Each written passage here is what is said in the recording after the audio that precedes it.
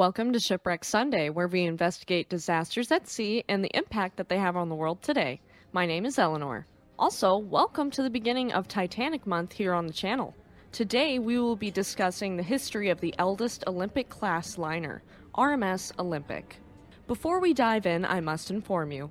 This story does include details of a maritime disaster resulting in the loss of a vessel, wartime violence, and death that may be disturbing to some audiences. Viewer discretion is advised. Please note before I begin that I am not a mariner or expert in the field of maritime history, but I have done my research and will present the information as I understand it and with accurate nautical terminology. In today's episode, I will be including the basics of nautical terminology in the description for anyone who needs it. Today, there will be some terms in the French and German languages in which I am not fluent, but I will do my best to give accurate pronunciations. One more very important note before we begin. All three ships of the Olympic class of the White Star Line are beloved by many, including myself. There is an enormous amount of information on RMS Olympic, some of it conflicting. I will be pulling from many sources and going off of the most common findings among researchers. Please note that as soon as I click post on this video, the information will be outdated. With all of the Olympic class ships, there is new information coming out all the time. There are many details I might leave out for brevity's sake, and no, I don't do that to hide information or confuse. If corrections are to be made in the comments section or additional information added, please feel free to do so respectfully. There's no need to get nasty with one another over 110-year-old vessels that none of us were personally there to witness or record information about. We want to continue to keep the comments section a safe, fun place to talk about our love of ships. Now that the housekeeping is out of the way, let's get into RMS Olympic. As with many ship enthusiasts, I got my start with loving ocean liners and all things ship-related with Titanic and her sisters. Olympic has a special place in my heart since she was such a badass soldier and the fact that she never sunk, despite what the conspiracy theorists might say. RMS Olympic was the first ship built for the Olympic class for the White Star Line by Harland and Wolff, construction beginning on the ship in yard number 400 on December 16, 1908 in Belfast, Ireland. She was owned by the Oceanic Steam Navigation Company, the company that oversaw the White Star Line, and she would cost $7.5 million to build. At that time, Olympic was the largest vessel ever built for the White Star Line. She was 882 feet and 9 inches long and had a beam of 92 feet and 9 inches, a height of 175 feet from the keel to the top of the funnels, and a draft of 34 feet and 7 inches, spanning 9 decks, 8 of them being for passengers and 1 for crew members only.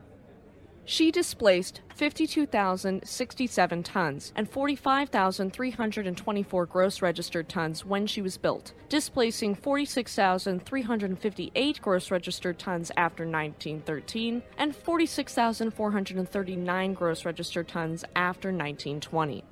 She could carry a maximum of 2,435 passengers split between 3 classes with a crew of 950 men. If you remember us talking about SS Laurentic a while back, then you'll remember that she was the first ship to have the engine setup that would go into RMS Olympic and the rest of the Olympic class, and that would make these ships incredibly fast. RMS Olympic was equipped with 24 double-ended or 6-furnace and 5 single-ended or 3-furnace Scotch boilers that originally ran off of coal and would be switched to oil burning in 1919. 2 4-cylinder triple-expansion reciprocating steam engines produced 25,000 horsepower each for the 2 outboard bronze 3-bladed propellers, turning them at 85 revolutions per minute. 1 low-pressure turbine would take the steam created by this in order to produce 15,000 horsepower to power the middle bronze 4-bladed propeller. In total, there was 65,000 horsepower being produced at maximum revolutions with the propellers. That's an insane amount of power, and this power allowed her to reach 21 knots for her service speed in 1911 and 23 knots in 1933 after refit. The interesting thing about Olympic's propellers is there is a viral picture supposedly of Titanic's propellers that is actually Olympic's. Titanic had a set of 3 triple-bladed propellers. None of them had 4 blades. If you see a picture with 4 blades on the middle propeller and it's claiming to be Titanic, it is actually Olympic. Funny enough, most pictures of the interior of Titanic is also of Olympic because they figured the ships looked so similar that they didn't need to photograph Titanic's interior. RMS Olympic and the rest of her class came about because of a mid-1907 conversation between White Star Line's chairman J. Bruce Ismay and the American financier J.P. Morgan, who owned the International Mercantile Marine Company that bought White Star Line. Because of the success of Cunard Line's RMS Lusitania and RMS Mauretania, which were the fastest passenger liners at the time, White Star Line needed something to even the score. White Star Line was always known to lean into luxury and size in order to impress their customers, and thus the largest, most luxurious liners were conceptualized. The Olympic class was to replace the now outdated Teutonic class liners, RMS Teutonic and RMS Majestic, from 1890. Teutonic would be replaced by Olympic and Majestic by Titanic, who would be brought back in after the sinking of Titanic in 1912. Harland and Wolff were given a lot of leeway when it came to designing these luxurious liners, and it came down to Lord Peary, a director of both White Star Line and Harland and Wolff, famous and beloved naval architect Thomas Andrews, the managing director for Harland and Wolff's design department, Alexander Carlisle, the shipyard's chief draftsman and general manager, and his responsibilities included the equipment, decorations, and all general arrangements, including an efficient lifeboat davit design, and lastly, Edward Wilding, Thomas Andrews' deputy, who was responsible for calculating the ship's design, trim, and stability. After the final drawings were presented on July 29, 1908, Olympic was given the go-ahead, being put in Yard 400 and Titanic in 401. The construction on Olympic would begin 3 months before Titanic to lessen the pressure on the construction crews. Due to the First World War, many years would pass between the launch of the first 2 Olympic-class sisters and Britannic, who would be completed as a hospital ship. RMS Olympic would be launched on October 20th, 1910, not yet painted in her White Star Line color scheme, instead being painted white and gray for photographic purposes. It was done so that the picture could pick up all the lines of the steel plating and the detailing better. Her launching was filmed, and the footage has miraculously survived all these years. She wasn't christened before being launched, which was standard for White Star Line's vessels. They didn't christen their ships. Following her launch, her hull was painted black with a red keel and white superstructure, just like Titanic would be. She was then dry docked so she could finish being fitted. Though she would have 4 smokestacks, only 3 were functional. The 4th was entirely aesthetic and ventilation of the ship. As for her lifeboats, this was before the Titanic disaster, and so there weren't enough for everyone on board initially. The arrangement in 1911 and 1912 was identical to that of RMS Titanic, 16 regular lifeboats with 4 collapsible boats nearest the bow. RMS Olympic and RMS Titanic would share many of the same amenities aboard the liners with a few key differences. Both had beautiful grand staircases that were identical to one another, with photographs of Titanic's staircase actually being that of Olympic's. Remember earlier I told you much of Titanic's interior photos were of Olympic to save time. Both had a la carte restaurants for their first class, a veranda cafe complete with palm trees, Turkish bath, swimming pool, gymnasium, and first-class cabins that were extra spacious and luxurious, with some even having the luxury of a private bathroom, which wasn't common for 1911. Titanic and later on Britannic would be altered based upon Olympic's first year of service, with some key differences being Olympic's promenade deck being more open and unsheltered along the entire length of the ship, so they fixed that with Titanic. The B-deck first-class promenade decks that were installed on Olympic were barely used before all of the ample promenade deck space on A-deck, so this feature was eliminated on Titanic, and instead there were ensuite bathrooms installed and the Café Parisien. Olympic did not have promenade deck space for her 2 luxury parlor suites on B-deck, lacked the D-deck reception room for the a la carte restaurant, and didn't have a first-class gangway entrance on B-deck. Most of the other changes are minor or cosmetic, so we won't be covering them, but just know that the ships were nearly identical, And after the sinking of Titanic, there were significant changes made to Olympic in 1913 in order to match the luxury that was enjoyed on Titanic, as well as safety regulations like bulkheads being raised to B deck and extra lifeboats. Following her completion, it was on to sea trials for RMS Olympic, which would take place on May 29, 1911. No speed tests were carried out for her, but they did test her maneuverability, wireless telegraphy, and compass. She passed her sea trial successfully, of course, and then left Belfast, Ireland on May 31, 1911 for Liverpool, where her port of registry was. Her UK identification number was 131346. Her code letters were HSRP until 1933, and her call sign was MKC until 1933, in which it changed to GLSQ. For some good publicity, White Star Line timed this voyage to coincide with the launch of Titanic, and it successfully created a lot of buzz around the sisters. She spent a day in Liverpool, where she was open to the public to explore and view the beauty of the vessel and all her fine furnishings and amenities, and then it was off to Southampton. She arrived there on June 3, 1911, where she would be readied for her maiden voyage. There, glee and enthusiasm spread from her crew to the newspapers, all glowing about the new vessel. The Deepwater Dock at Southampton, then known as the White Star Dock, had been specifically designed and constructed in order to accommodate Olympic and her giant sister ships, and it opened sometime in 1911.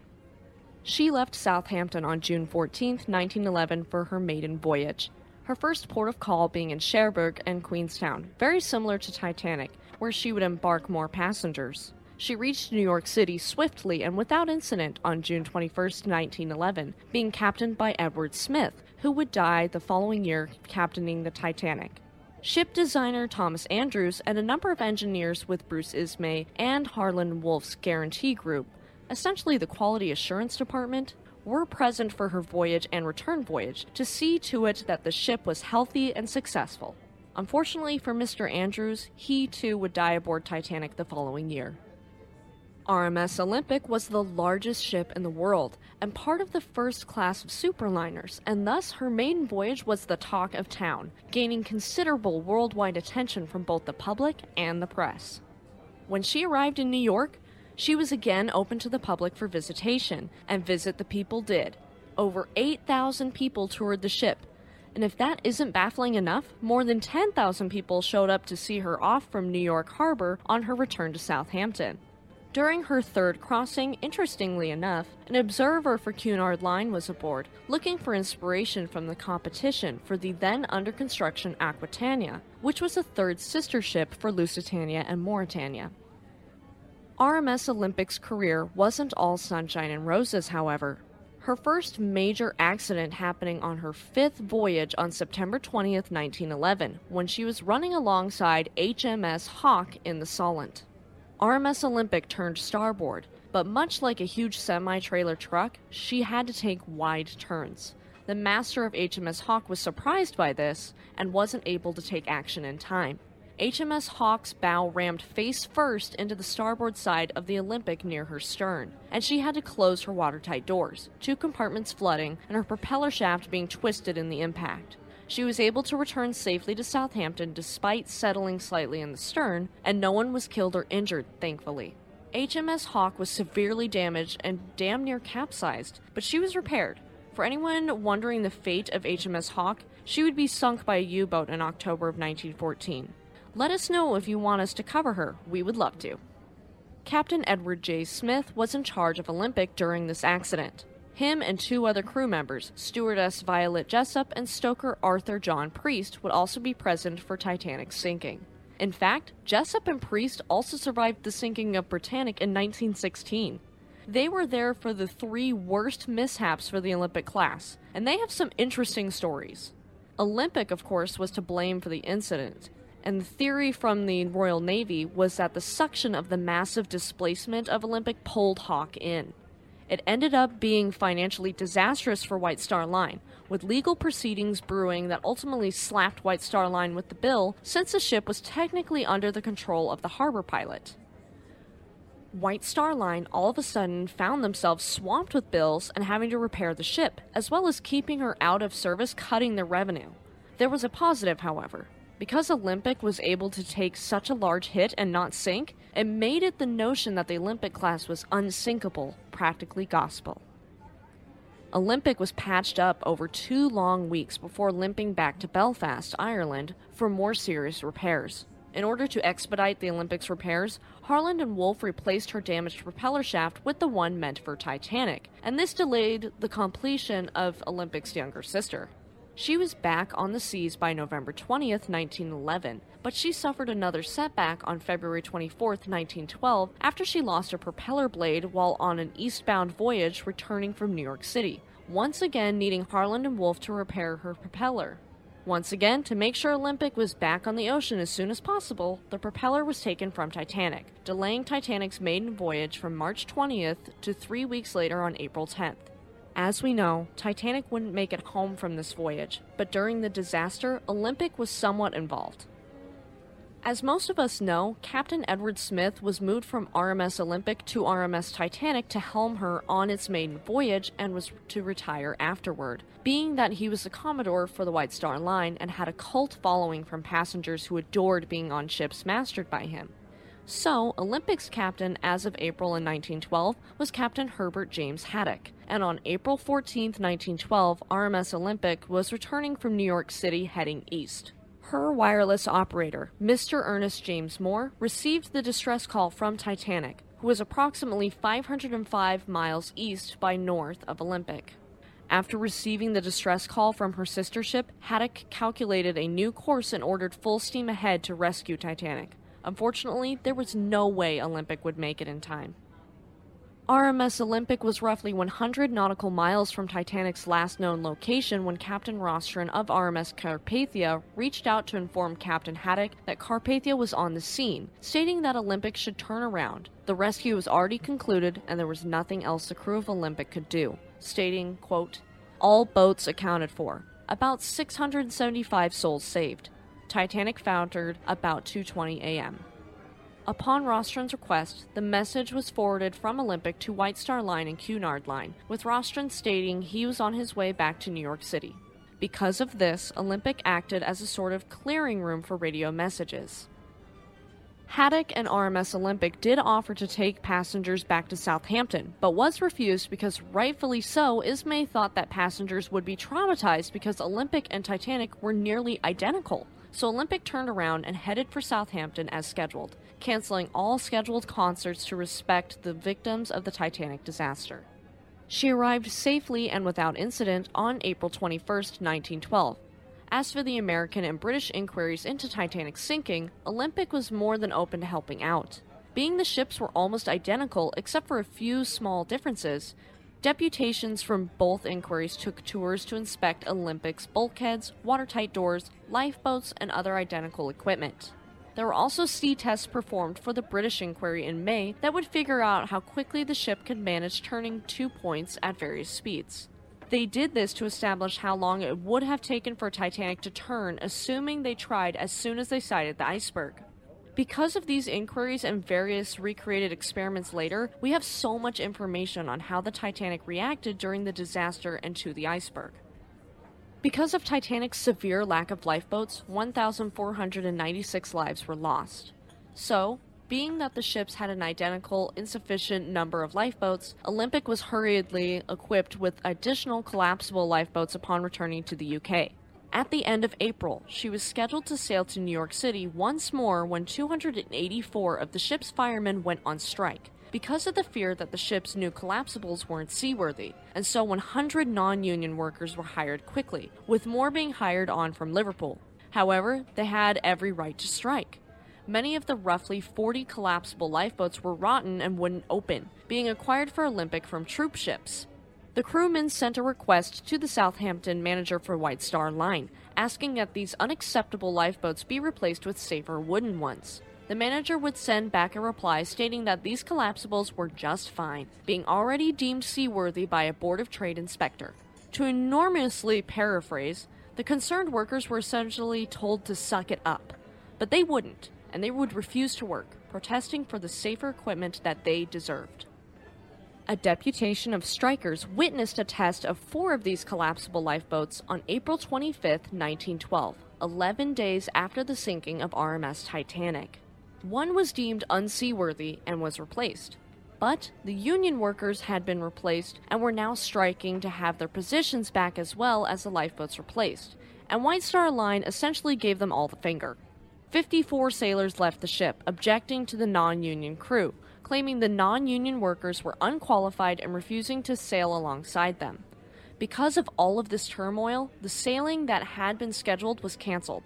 The 54 sailors would end up being arrested and charged with mutiny as soon as they reached the shore. On May 4, 1912, magistrates from Portsmouth did find the mutineers guilty but discharged them without a fine or imprisonment because all of the other circumstances.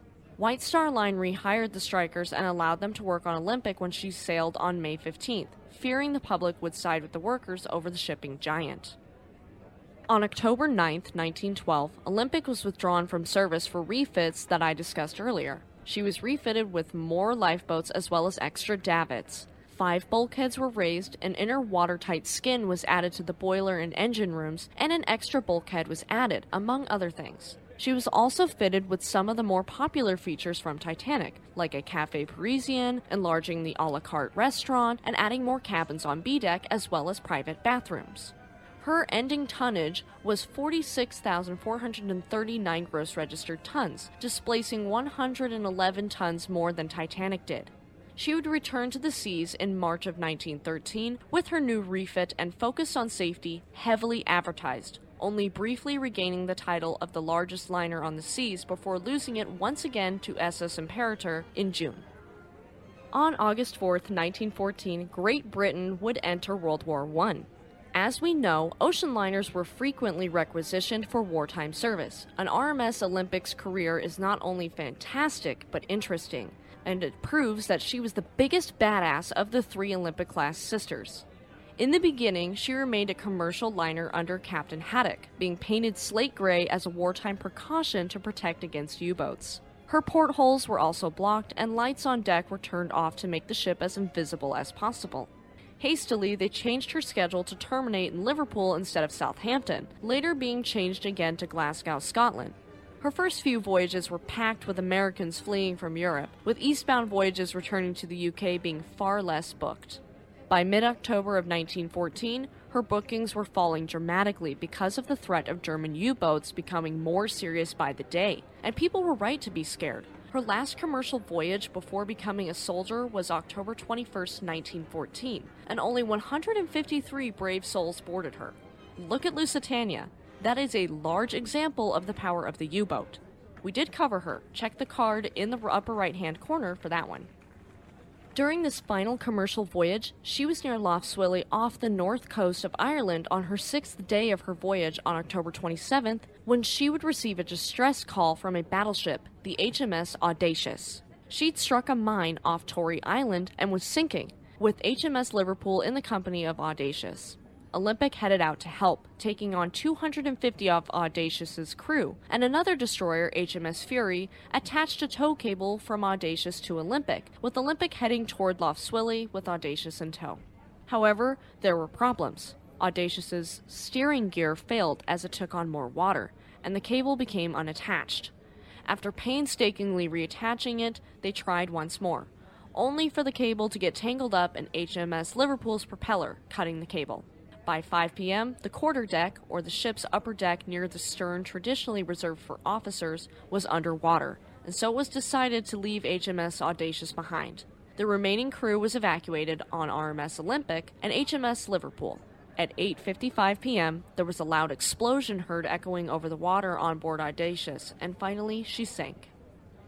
Admiral Sir John Wallis, commander of the Home Fleet, which was a fleet of the Royal Navy that operated from the UK's territorial waters from 1902 until 1967, until it was merged with the Mediterranean Fleet, was nervous about the public learning of HMS Audacious's sinking, so Olympic was held in custody in Lough Swilly for the time being.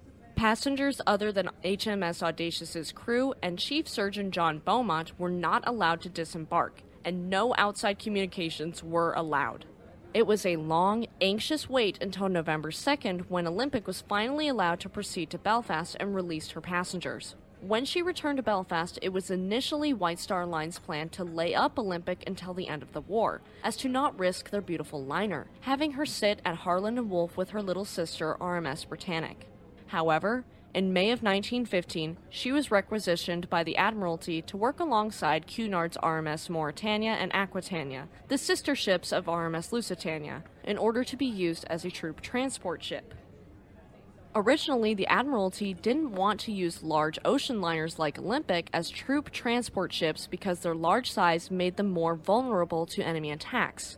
However, they were short on ships except for ocean liners, and so these beautiful passenger ships found themselves on the front lines, having their fine furnishings and finishes removed and kept for safekeeping until after the war. At this time, Britannic was finished as a hospital ship. Stay tuned to the last week of April when we cover her. Olympic was armed and dangerous now. She had 12-pounders and 4.7-inch guns, being converted into a troop ship with the capability of transporting up to 6,000 troops. To remind you, her original capacity for peacetime service was 2,435, so 6,000 troops was a much higher number. Now, as a soldier, she was known as HMT, Hired Military Transport, 2810. Being commanded by Captain Bertram Fox Hayes. She left Liverpool with 6,000 soldiers heading to Mudros, Greece for the Gallipoli campaign. The Gallipoli campaign, or at least the Sparks Notes version, was a military campaign in the Gallipoli Peninsula from February 17, 1915 to January 9, 1916 to weaken the Ottoman Empire. On October 1st, Olympic happened upon lifeboats bobbing in the waves off Cape Matapan. These lifeboats were from the French ship Provincia, which had been sunk by U-boat that morning, with 34 survivors being saved by HMT Olympic. Though this effort was heroic, the Admiralty criticized Hayes for stopping to help these 34 men, accusing him of endangering the ship by having her stop in waters where U-boats were actively patrolling. As for the ship's defenses, her speed was considered paramount, so being stopped would have made her easy to sink. As for the French, Vice Admiral Louis de T. Dufournet awarded Hayes with the Gold Medal of Honor for his actions, as he should have been. Olympic would end up making several more trooping journeys to the Mediterranean until early 1916, when the Gallipoli campaign would be abandoned entirely. HMT 2810 would be considered in 1916 for use transporting troops to India via the Cape of Good Hope, which is a rocky headland on the Atlantic coast of the Cape Peninsula in South Africa. But, following an investigation, it was found that her coal bunkers, which were designed for transatlantic journeys, would not hold sufficient coal to get her all the way to India at a reasonable speed. So instead, the ship was chartered by the Canadian government in 1916 and 1917 to transport troops from Halifax, Nova Scotia to Great Britain. It was 1917 when she would gain 6-inch guns and my favorite paint scheme, the Dazzle Camouflage. Her Dazzle colors, despite popular debate, were brown, dark blue, light blue, and white. Olympic visited Halifax frequently, specifically to Pier 2 in Halifax Harbor, and this made her a favorite sight in the city. She was even painted in Pier 2 by Group of 7 artist Arthur Lismer several times. There was even a large dance hall there named after her, being called Olympic Gardens, and amazingly, it is still in operation. And when the US joined the war, Olympic would transport Americans to Europe as well. Now, my friends, we come to one of the highlights of Olympic's story in my humble opinion. This is where she truly shines as a badass. She was en route for France in the English Channel in the early morning hours of May 12, 1918, carrying U.S. troops and still being mastered by Captain Hayes. Around 1,600 feet in the distance ahead of her, the crew saw a surfaced U-boat. HMT Olympic went on the hunt. The gunners opened fire, and Olympic turned to ram the U-boat. If she was to sink, she wasn't going down without a fight. Seeing this massive ocean liner barreling toward them, the U-boat crash dived to 98 feet down and turned to face parallel to Olympic. Almost immediately after this, Olympic struck the submarine just aft of the conning tower with her port side propeller, slicing through U-103's pressure hull like a hot knife through butter. U-103 was screwed. Her crew blew her ballast tanks, scuttled, and abandoned the doomed submarine. HMT Olympic brushed off the men bobbing in the waves, continuing on to Cherbourg. As for the 31 surviving crew of U-103, their distress flare was seen by USS Davis, and they were picked up. Olympic returned to Southampton for repairs, with her prow twisted to one side and 2 hull plates dented, but she wasn't breached. After the Germans were picked up by the Americans, it was found that the crew of U-103 had been preparing to torpedo HMT Olympic when they were spotted, with the submariners unable to flood the 2 stern torpedo tubes. For his service and handling of the situation, Captain Hayes of Olympic was awarded the DSO, or Distinguished Service Order. The DSO is a military decoration in the UK and formerly the Commonwealth that was awarded for meritorious or distinguished service by officers of the armed forces during wartime, usually in actual combat. Some American soldiers who were on board Olympic and were impressed with the ordeal paid for a plaque to be placed in one of Olympic's lounges to remember the event, and it said the following. This tablet, presented by the 59th Regiment United States Infantry, commemorates the sinking of the German submarine U-103 by Olympic on May 12, 1918, in latitude 49 degrees 16 minutes north, longitude 4 degrees 51 minutes west on the voyage from New York to Southampton with American troops. Pretty spiffy, huh? I think so. This plaque just continues to certify how badass that moment was. Definitely a huge fangirl moment for me with the Olympic. She didn't take anyone's nonsense. During World War I, which ended November 11, 1918, HMT Olympic is reported to have carried up to 201,000 troops and other military personnel, burning roughly 347,000 tons of coal while traveling about 184,000 miles. She had an outstanding military service, and she survived the war to tell the tale. Olympic's unshakable nature during the war earned her the nickname Old Reliable, and her captain, Captain Hayes, would be knighted in 1919 for, quote, valuable services in connection with the transport of troops. She did go back into passenger service after the war, returning to Belfast, Ireland in August of 1919 for restoration back to RMS Olympic. Her interiors were not the same as before the war, being modernized, and her boilers were converted from coal burning to oil firing. During construction and dry docking, there was a dent with a large crack in it discovered below the waterline, and it was later concluded to have been from a torpedo that hadn't detonated but had struck the ship. Later, historian Mike Chirnside would go over all the evidence and find that it had probably been fired by SMU-53 on September 4, 1918, while Olympic was sailing in the English Channel. She truly was a survivor, and this dent and crack would be repaired. Unfortunately for my overly sentimental heart, she wouldn't look like we'd known when her and Titanic were twins, and her sister Britannic had not survived the war. After the refit, Olympic displaced 46,439 gross registered tons, and thus she regained the title of the largest British passenger liner built that was still afloat, but she wasn't the longest. That title went to the slightly longer Cunarder RMS Aquitania. She would return to passenger service, taking her only trip of the year on June 25, 1920, that carried 2,249 passengers. 1921 was her peak year of her career after the war, transporting a record number of passengers, 38,000 in 1 year. Since neither of Olympic's younger sisters were still afloat, she initially didn't have any running mates for her service. After World War I, part of the wartime reparations that Germany was forced to repay were 2 ocean liners to White Star Line, which would be named Majestic and Homeric, and they would assist Olympic. The 3 operated successfully until the Great Depression reduced demand in 1930. During the 1920s, Olympic was trendy, popular, fashionable, and relevant. She was favored by many rich and famous people of the day, including then Prince of Wales Prince Edward, Mary Pickford, Marie Curie, Douglas Fairbanks, and even famous actor Charlie Chaplin. And according to his autobiography, famous actor Cary Grant, then 16-year-old Archibald Leach, first set sail to New York on RMS Olympic on July 21, 1920, on the exact same voyage that Mary Pickford and Douglas Fairbanks were celebrating their honeymoon on. Insanely small world, isn't it?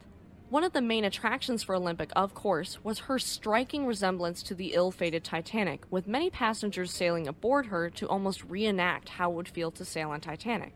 I can't lie, I'd do the same thing. Who wouldn't? Olympic's career post-war wouldn't be perfect, however. HMS Hawke wasn't the only collision she'd get herself into, with her being involved with another collision in New York City on March 22, 1924, when she was reversing from her berth and her stern smacked into the smaller liner Fort St. George that had crossed into Olympic's path. The collision caused immense damage to the small Fort St. George, of course, because of RMS Olympic's gargantuan size. At first, Olympic seemed like she'd only been damaged minutely. However, she was actually heavily damaged, with her stern post having been fractured and needing to replace the entire stern frame. Due to changes in the 1920s in the United States regarding immigration laws, the number of immigrants allowed to enter was restricted to about 160,000 people per year as of 1924. Because immigrants were the bread and butter of the transatlantic passenger trade, shipping lines were forced to shift focus toward catering to tourists in order to stay afloat. At the end of the year in 1927 and the beginning of the year in 1928, RMS Olympic was converted to carry tourist third-class passengers as well as first, second, and third class. This was an attempt to entice tourists who were traveling on a budget, with the new public rooms being constructed for this class, though by late 1931, second and tourist class would merge to become tourist class. In 1923, first-class cabins were improved yet again, by all receiving more bathrooms, a number of new cabins fitted with private facilities on B deck, and a dance floor in the newly enlarged first-class dining saloon. There'd be more improvements later, but in 1929, Olympic saw her best passenger manifest numbers since 1925, and there seemed to be a light at the end of the tunnel for her. Well, at least until the Great Depression rocked the entire world in the 30s. The shipping trade was almost killed off during this time, with families scraping to make it by and unable to afford luxurious tourist trips aboard beautiful liners.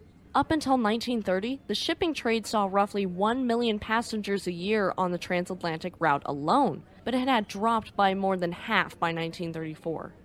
And in the early 1930s, there was even more competition for Olympic, with larger and faster liners like Germany's SS Bremen, who took the blue ribbon from Mauritania, and SS Europa, France's SS Ile-de-France, and Italy's SS Rex.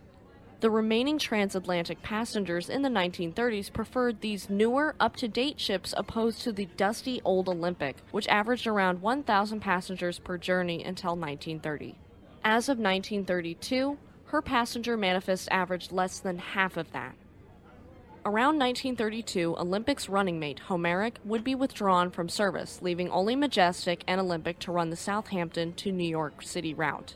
Occasionally during the summer months, this would be augmented by the new MV Britannic or MV Georgic, with Olympic and a Majestic being employed in the summer during slack periods for recreational cruises from New York to Pier 21 in Halifax. Unfortunately, at the end of that year, passenger traffic continued to decline, and Olympic went in for an overhaul that took 4 months. She'd come out, quote, looking like new, according to her owners on March 5, 1933, with her engines performing at their best, and she was able to reach speeds in excess of 23 knots, though typically she averaged less than that during regular transatlantic passenger service. Her passenger capacity was then listed as 618 first class, 447 tourist class, and 382 third class, given the steep decline of the immigrant trade. Despite being new and improved, she ran at a net operating loss for the first time during 1933 and 1934. 1933, in fact, was Olympic's worst year in history, carrying just barely over 9,000 passengers for the entire year. The passenger numbers went up ever so slightly in 1934, but not enough to be financially profitable, and thus started to spell the end of RMS Olympic.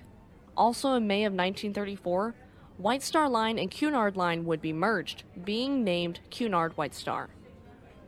She would be involved in yet another collision in 1934. If you didn't know, in the approaches to New York City off Nantucket, there were what was called the Nantucket Light Ships to light the way and mark areas of Nantucket. Olympic, as well as other liners, was well known for passing very close to these light ships. On May 15, 1934, around 11:06 a.m., while captained by Captain John W. Binks, Olympic was inbound toward New York City in a dense fog, homing in on the radio beacon of Nantucket lightship LV-117. The ship failed to turn in time and cut through the small lightship, similar to how she'd cut into U-103, with 4 of the lightship's crew being killed in the accident and 7 being rescued. 3 of these 7 men would later die of their injuries, putting the death toll at 7 men of the total 11 crew. The lightship's surviving crew, as well as Captain Binks, were interviewing soon after they'd reached New York City, with one crewman stating it happening in the flash and he didn't know how it happened. The captain was of course sorry it had happened, but he did say that Olympic reacted fast when lowering the lifeboats to rescue survivors, which an injured crewman later agreed with. After the Cunard-White Star merger by the British government in May of 1934, there was enough funds for Cunard to then finish Queen Elizabeth and the famous Queen Mary. When they were finished, they took over Cunard-White Star's express service, and so the fleet of older liners were gradually retired, becoming obsolete. Olympic would be withdrawn from service and left New York for the last time on April 5, 1935, returning to Britain and being laid up in Southampton. The new company threw around the idea of having her do summer cruises for a while, but this was eventually scrapped and Olympic went up for sale. She was almost bought by buyers who wanted to turn her into a floating hotel off of France, but this sadly never came to be. She was laid up for 5 months beside Mauretania, the 2 old girls bonding in the harbor together. Olympic would be sold to a Member of Parliament, Sir John Jarvis, for £97,500, and she would be partially demolished at Jarrow in order to provide work for the depressed region. On October 11, 1935, she left Southampton for the last time and arrived in Jarrow 2 days later, with scrapping beginning after the ship's fittings were auctioned off. Don't worry, a lot of the fittings still exist today. The superstructure was demolished between 1935 and 1937, with her hull being towed to Thos W. Ward's yard at Inverkeithing for final demolition on September 19, 1937. This final demolition would be completed by the end of 1937, and Olympic was gone. At the time, Olympic's chief engineer said, quote, "I could understand the necessity if the old lady had lost her efficiency, but the engines are as sound as they ever were." He obviously had such love for his job and for the vessel, and it's sad that she ended up scrapped. But we should be grateful. Not all ships have such long careers and make it safely to the scrapyard. By her retirement, Olympic had made 257 round trips across the Atlantic, safely carrying 430,000 passengers on commercial voyages and traveling a staggering 1.8 million miles. Her fittings were sold off and still exist in various locations around the world, including her grand staircase still in existence at the White Swan Hotel in Alnwick, England. Her old tender ship, SS Nomadic, still exists in Belfast, Ireland, in dry dock for tours. Unfortunately, dear listeners, this is the sad end for RMS Olympic. But she will always be the most badass, fierce sister of the Olympic class, and for that, I salute her and everyone who served aboard her. I hope this episode has done her some semblance of justice for a ship I hold dear to my heart. And I encourage you all to continue to celebrate this ship and share your favorite facts and stories about her in the comments section below. Thank you for tuning into the first episode of Titanic Month on Shipwreck Sunday. If you liked this episode and are listening on YouTube, please give us a like, leave us a comment, and subscribe to our channel. If you liked this episode and are listening on Spotify, Samsung Podcasts, Amazon Music, or another podcast service, please subscribe for more content and leave us a 5-star review, as it does help us reach more listeners like you. If you have any ships you'd like us to cover, please leave us a comment and you might hear your favorite ship here on the podcast. Check out our community tab for updates and to interact with us. And don't forget to check out our second channel, Speed Force Media. Tune in next Sunday for the beginning of Titanic's story, starting with the building of RMS Titanic. Also, tune in every Monday this month for a different White Star Line themed bonus episode. Have a great week, and we'll see you next time.